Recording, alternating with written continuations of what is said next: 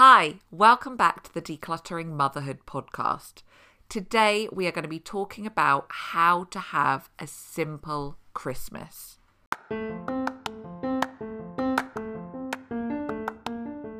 I'm Katie, and I have built a business based on the love of helping other women.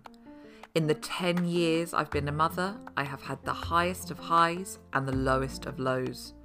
I have been so lost, but have found my way back again, and that is what now drives me forward, a passion to help other mothers do the same. So each week I will share practical and tangible advice to help you take back control of your home and your life. You are enough. It is time you start believing it. This is the Decluttering Motherhood podcast. Christmas is overwhelm. There's no getting around it. There's the tree, there's the decorations, there's the lights, there's the music, there's the gift buying, gift giving, gift receiving, the mess that goes along with everything, the waste, the food. It makes it sound a bit negative, but it isn't, of course. It's the most wonderful time of the year, but it does bring with it a lot of stress and overwhelm. My goal by the end of this episode is to have given you some ideas on how to reduce that overwhelm so that you can actually enjoy the festive period. The first thing I would like to share with you is something that I have done for the past maybe 4 or 5 years. I've shared it on Instagram before and people are always like, oh my God, this is amazing. How did I not know this sooner? You might already know it. You might have seen me sharing it or other people. It's not unique to me. I certainly didn't make it up. But it is something that has helped me to simplify Christmas, but also birthdays. And it is something that I hope that you will take into your homes too. It is a simple poem that helps you when buying gifts for your children. It could also be, my husband and I do it for each other as well. But also, as well as helping you when buying the gifts, it helps the receiver of the gifts to know what to expect.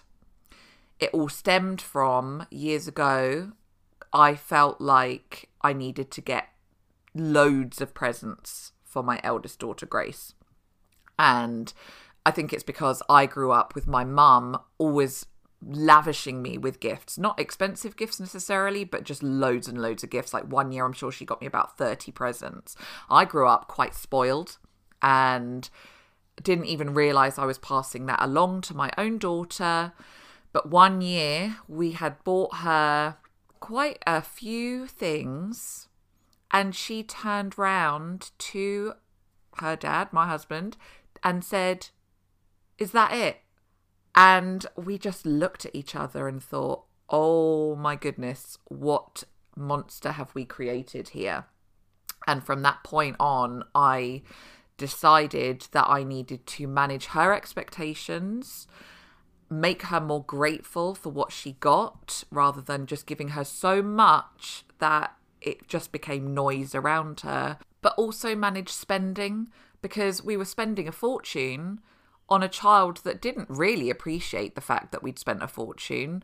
She just wanted loads and loads of gifts. And then, well, we all know what happens. Those gifts turn into clutter in our homes, which just give more stress. So we're spending all the money, giving to an ungrateful child because they have so much, it doesn't mean anything to them. And then they end up on the floor and bursting out of cupboards. So enough was enough. And I heard of this poem and it has changed Christmas and birthdays for us. It goes like this. Something they want, something they need, something to wear, something to read, something to do. And I always put a I love you at the end. And I label each gift so they know that it's the something they want, the something they need and whatever. So they know exactly. They get 5 gifts plus a gift from Father Christmas. And personally, and I know everyone does it differently,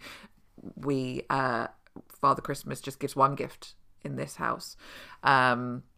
And it just means that those 5 gifts are the same for each child, not the same actual gift, but they all get the something they want, they all get a something they need. And so it's not, oh, have I been fair? Have I got it's so much easier. And also, if you know that you're, something to wear, that's easy.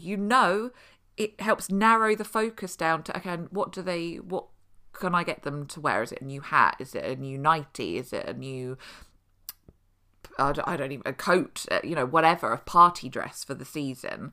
So it just helps you to focus your mind when you're gift buying, because gift buying can be overwhelming. I mean, I have 3 children, so the fact that I know, right, I need to get 3 books, I need to get 3 something to wear, 3 something that they need, which will be different for each child, and then something to do, that could be an experience, it could be something crafty, some Lego, something that they, hands-on.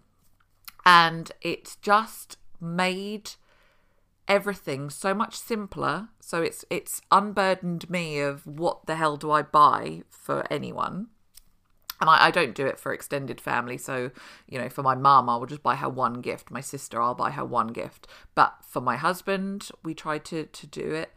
Sometimes we'll do a shared thing. So there's something to do. We might get an experience for ourselves. We'll go and book ourselves into a spa or something. But for the children, certainly it's the 5 things. And I do it for birthdays as well. And they just know what to expect. There's no, oh, is that it? No, because they know that is what they get, and they're fine with it. I mean, we all know children are happy with an empty cardboard box. They do not need a ton of stuff. The something they want, that is for them to come to me with their Christmas list, and I have explained to them so that now they know. But when I first introduced it, one thing. So you can give me a list of 10 different things and I will choose something from that list that I think will be great and that you will enjoy the most. Because, I mean, I used to let Grace go through the Argos catalogue and just rip out all the things that she wanted and stick them on a piece of paper. She wanted any old tat. She didn't really, know what she wanted. She just, everything colourful and whatever. So I say, right, you give me a list and I will choose something that I know you will love the most. So it's something that they want, but I have chosen, unless it's something that they really, really want and they just that's the one thing. There's only one thing I want, then fine. But if they just don't really know, get them to give you a selection and you choose the one thing. And obviously that list can also go to Father Christmas and he can choose something from that list to give as well, or several things, however you do it. But I just don't feel the pressure when buying gifts now. I just write down everybody's name and then down the side I write down want, need, where, read, do, and then I just write some ideas down and it's done. There is no more pressure, no more stress. And also it doesn't cost a fortune because, I mean, books you can pick up on Amazon for sort of a £5 or less sometimes. The do, like I say, it could just be a promise. It could be we're going to go to the park every day of the year. It doesn't have to be expensive. Children don't care about the money. They just want a fun day with fancy wrapping paper. I love wrapping paper.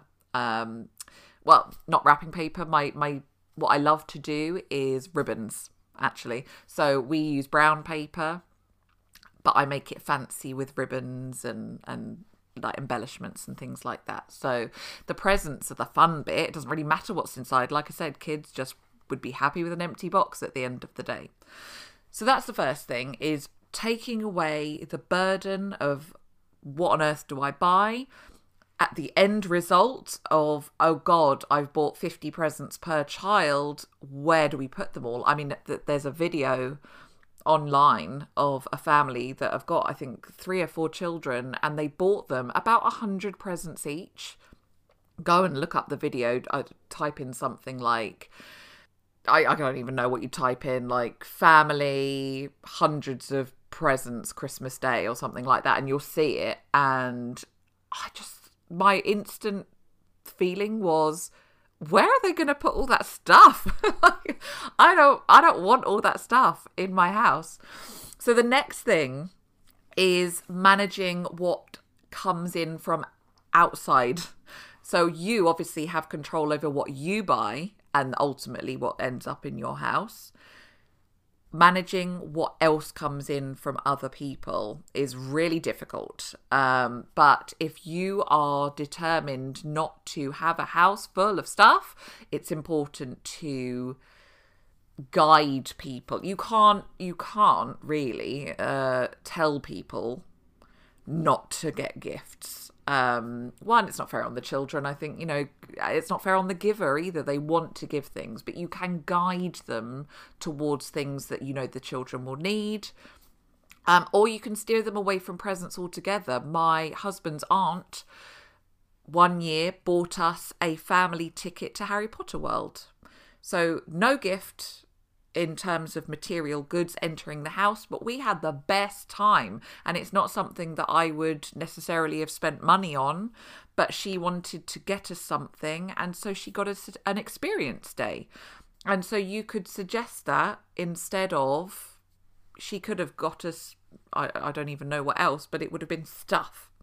So, if people ask, what would the kids like for Christmas? That's your opportunity to go, we're trying to reduce the amount of stuff that comes into the house, but they would really love a trip to Peppa Pig World, although I wouldn't wish that on anyone, actually, to go there. Somewhere more fun, I don't know, Legoland, or they love books, or they need some new clothes, or whatever, that's fine. And children, they just love opening presents. So they're not going to go, I only got clothes.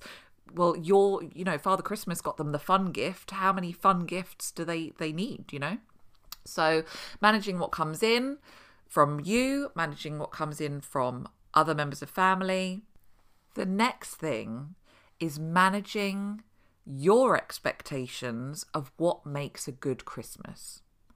I want you to think back to your Christmases as a child, assuming we all had happy Christmases. My memory of Christmases were not going to visit Santa, going ice skating, going to a farm to do a Christmas trail, going to a steam train, going on the North Pole Express or whatever. It wasn't doing all of those things. One, we didn't have a lot of money, but I never felt like I was missing out because I wasn't doing those things. The thing that made Christmas for me was being at home with my family, opening the presents, watching NAF TV, all the Christmas movies, highlighting all the things that we were going to watch in the Radio Times. I love that. Literally my favourite thing about Christmas. Eating our selection boxes for breakfast. They were the things. And none of that was expensive, besides obviously buying the presents. But otherwise, it was just family time and being together and having the Christmas music. I, as a teenager, was going to marry Taylor Hanson. Do we remember Hanson, the three blonde brothers? They have, you need to go and order their Christmas CD right now. You'd have to get it on MP3. Do they even make CD players anymore? I don't know. But their Christmas soundtrack, oh my God, the best Christmas soundtrack ever. I love it. Just lifts my heart. Still want to marry Taylor Hanson one day when I'm a grown-up. Things like that. Listening to, I'd say cheesy music, but it's awesome. I'm having nothing bad said against the Hanson brothers whatsoever. But listening to music like that and being at home with my family, that is what made Christmas for me. So think about what made Christmas for you as a child. That is what you need to bring forward. Don't be influenced by Instagram, Facebook, adverts, YouTube videos or whatever, where you feel like, God, everyone's taking their child on the Polar Express train. I need to book tickets to do that. Everyone's taking their children on the Christmas light extravaganza at Longleat is one place that does it. Obviously, we're not all going down to Longleat, but you know what I mean. Everybody is going to their local farm and doing a Christmas trail, or they're having breakfast with Father Christmas, or they're doing this or this or this. You don't need to do that. Your children do not need to experience those things to have a good Christmas. You do not need to bankrupt yourself to have a good Christmas. Being together, having fun together is the main aim.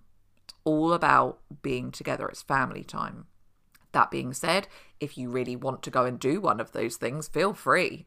We have a surprise planned for our children that quite honestly has bankrupted me, but it is a once in a lifetime experience I'm super excited to do. We won't ever do it again because it was super expensive, but it's something that personally, it was what I wanted to do. Forget the children, I wanted to do.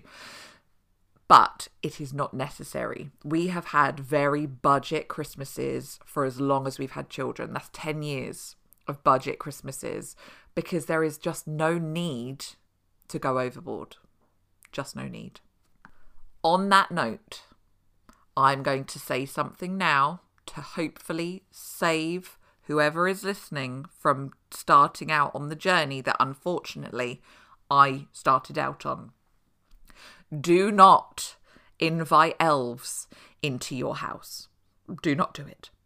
We have 5 elves in our house. 5. Honestly, the lead up to Christmas is my least favourite time. I get stressed out. The elves forget to do anything in the night and I wake up in a cold sweat in the middle of the night because I remember that the elves need to have done something. Very stressful. Very stressful. Wish I could go back in time and not have had the first elf, let alone thought it would be a good idea for each child to have their own elf. And then I had a third child, and of course now they need an elf. And oh, well, Granny has found Mummy's old elf that she had. Well, how come Daddy doesn't have an elf? Oh, they've even suggested that the dog needs an elf. Do I need a 6th elf? No, I do not. So do not. If you've already started, you know my pain. I know your pain. If you haven't already started this, do not do it. Don't give in. Your children don't need to experience elf magic. They do not. That being said, if you have already started this tradition, I have got a very helpful post on my blog that I will link in the caption below that has some great ideas for toddler activities, not too complex ideas, going up to a little bit older as well. So if you're stuck for ideas, I have got a very handy post with visual clues as to what to do as well. So sometimes, all you want to do is see a photo. I've got a photo post with lots of different ideas. So if you are stuck for ideas, save my post and you can use it when you are coming downstairs at 4 o'clock in the morning in a blind panic. I am not going to sit here and talk about a simplified food system over Christmas. I think Christmas is a time when we all just need to eat the chocolate and the mince pies. So I'm not going to go into that. But hopefully my poem, something they want, something they need, something to wear, something to read and something to do, will help you to manage their expectations, but also your stress will be reduced when you are trying to think of things to buy. There are adaptations. If you Google the poem, there's other adaptations for younger children. And if you think 5 is a bit too fewer presents for my liking, there are extended versions as well with like something to eat and something to listen to. I can't remember. We do the 5 one, but there's ones of 3, there's ones of 7, there's variations. Managing what comes into your house from friends and relatives. Managing your expectations of what you think Christmas should look like.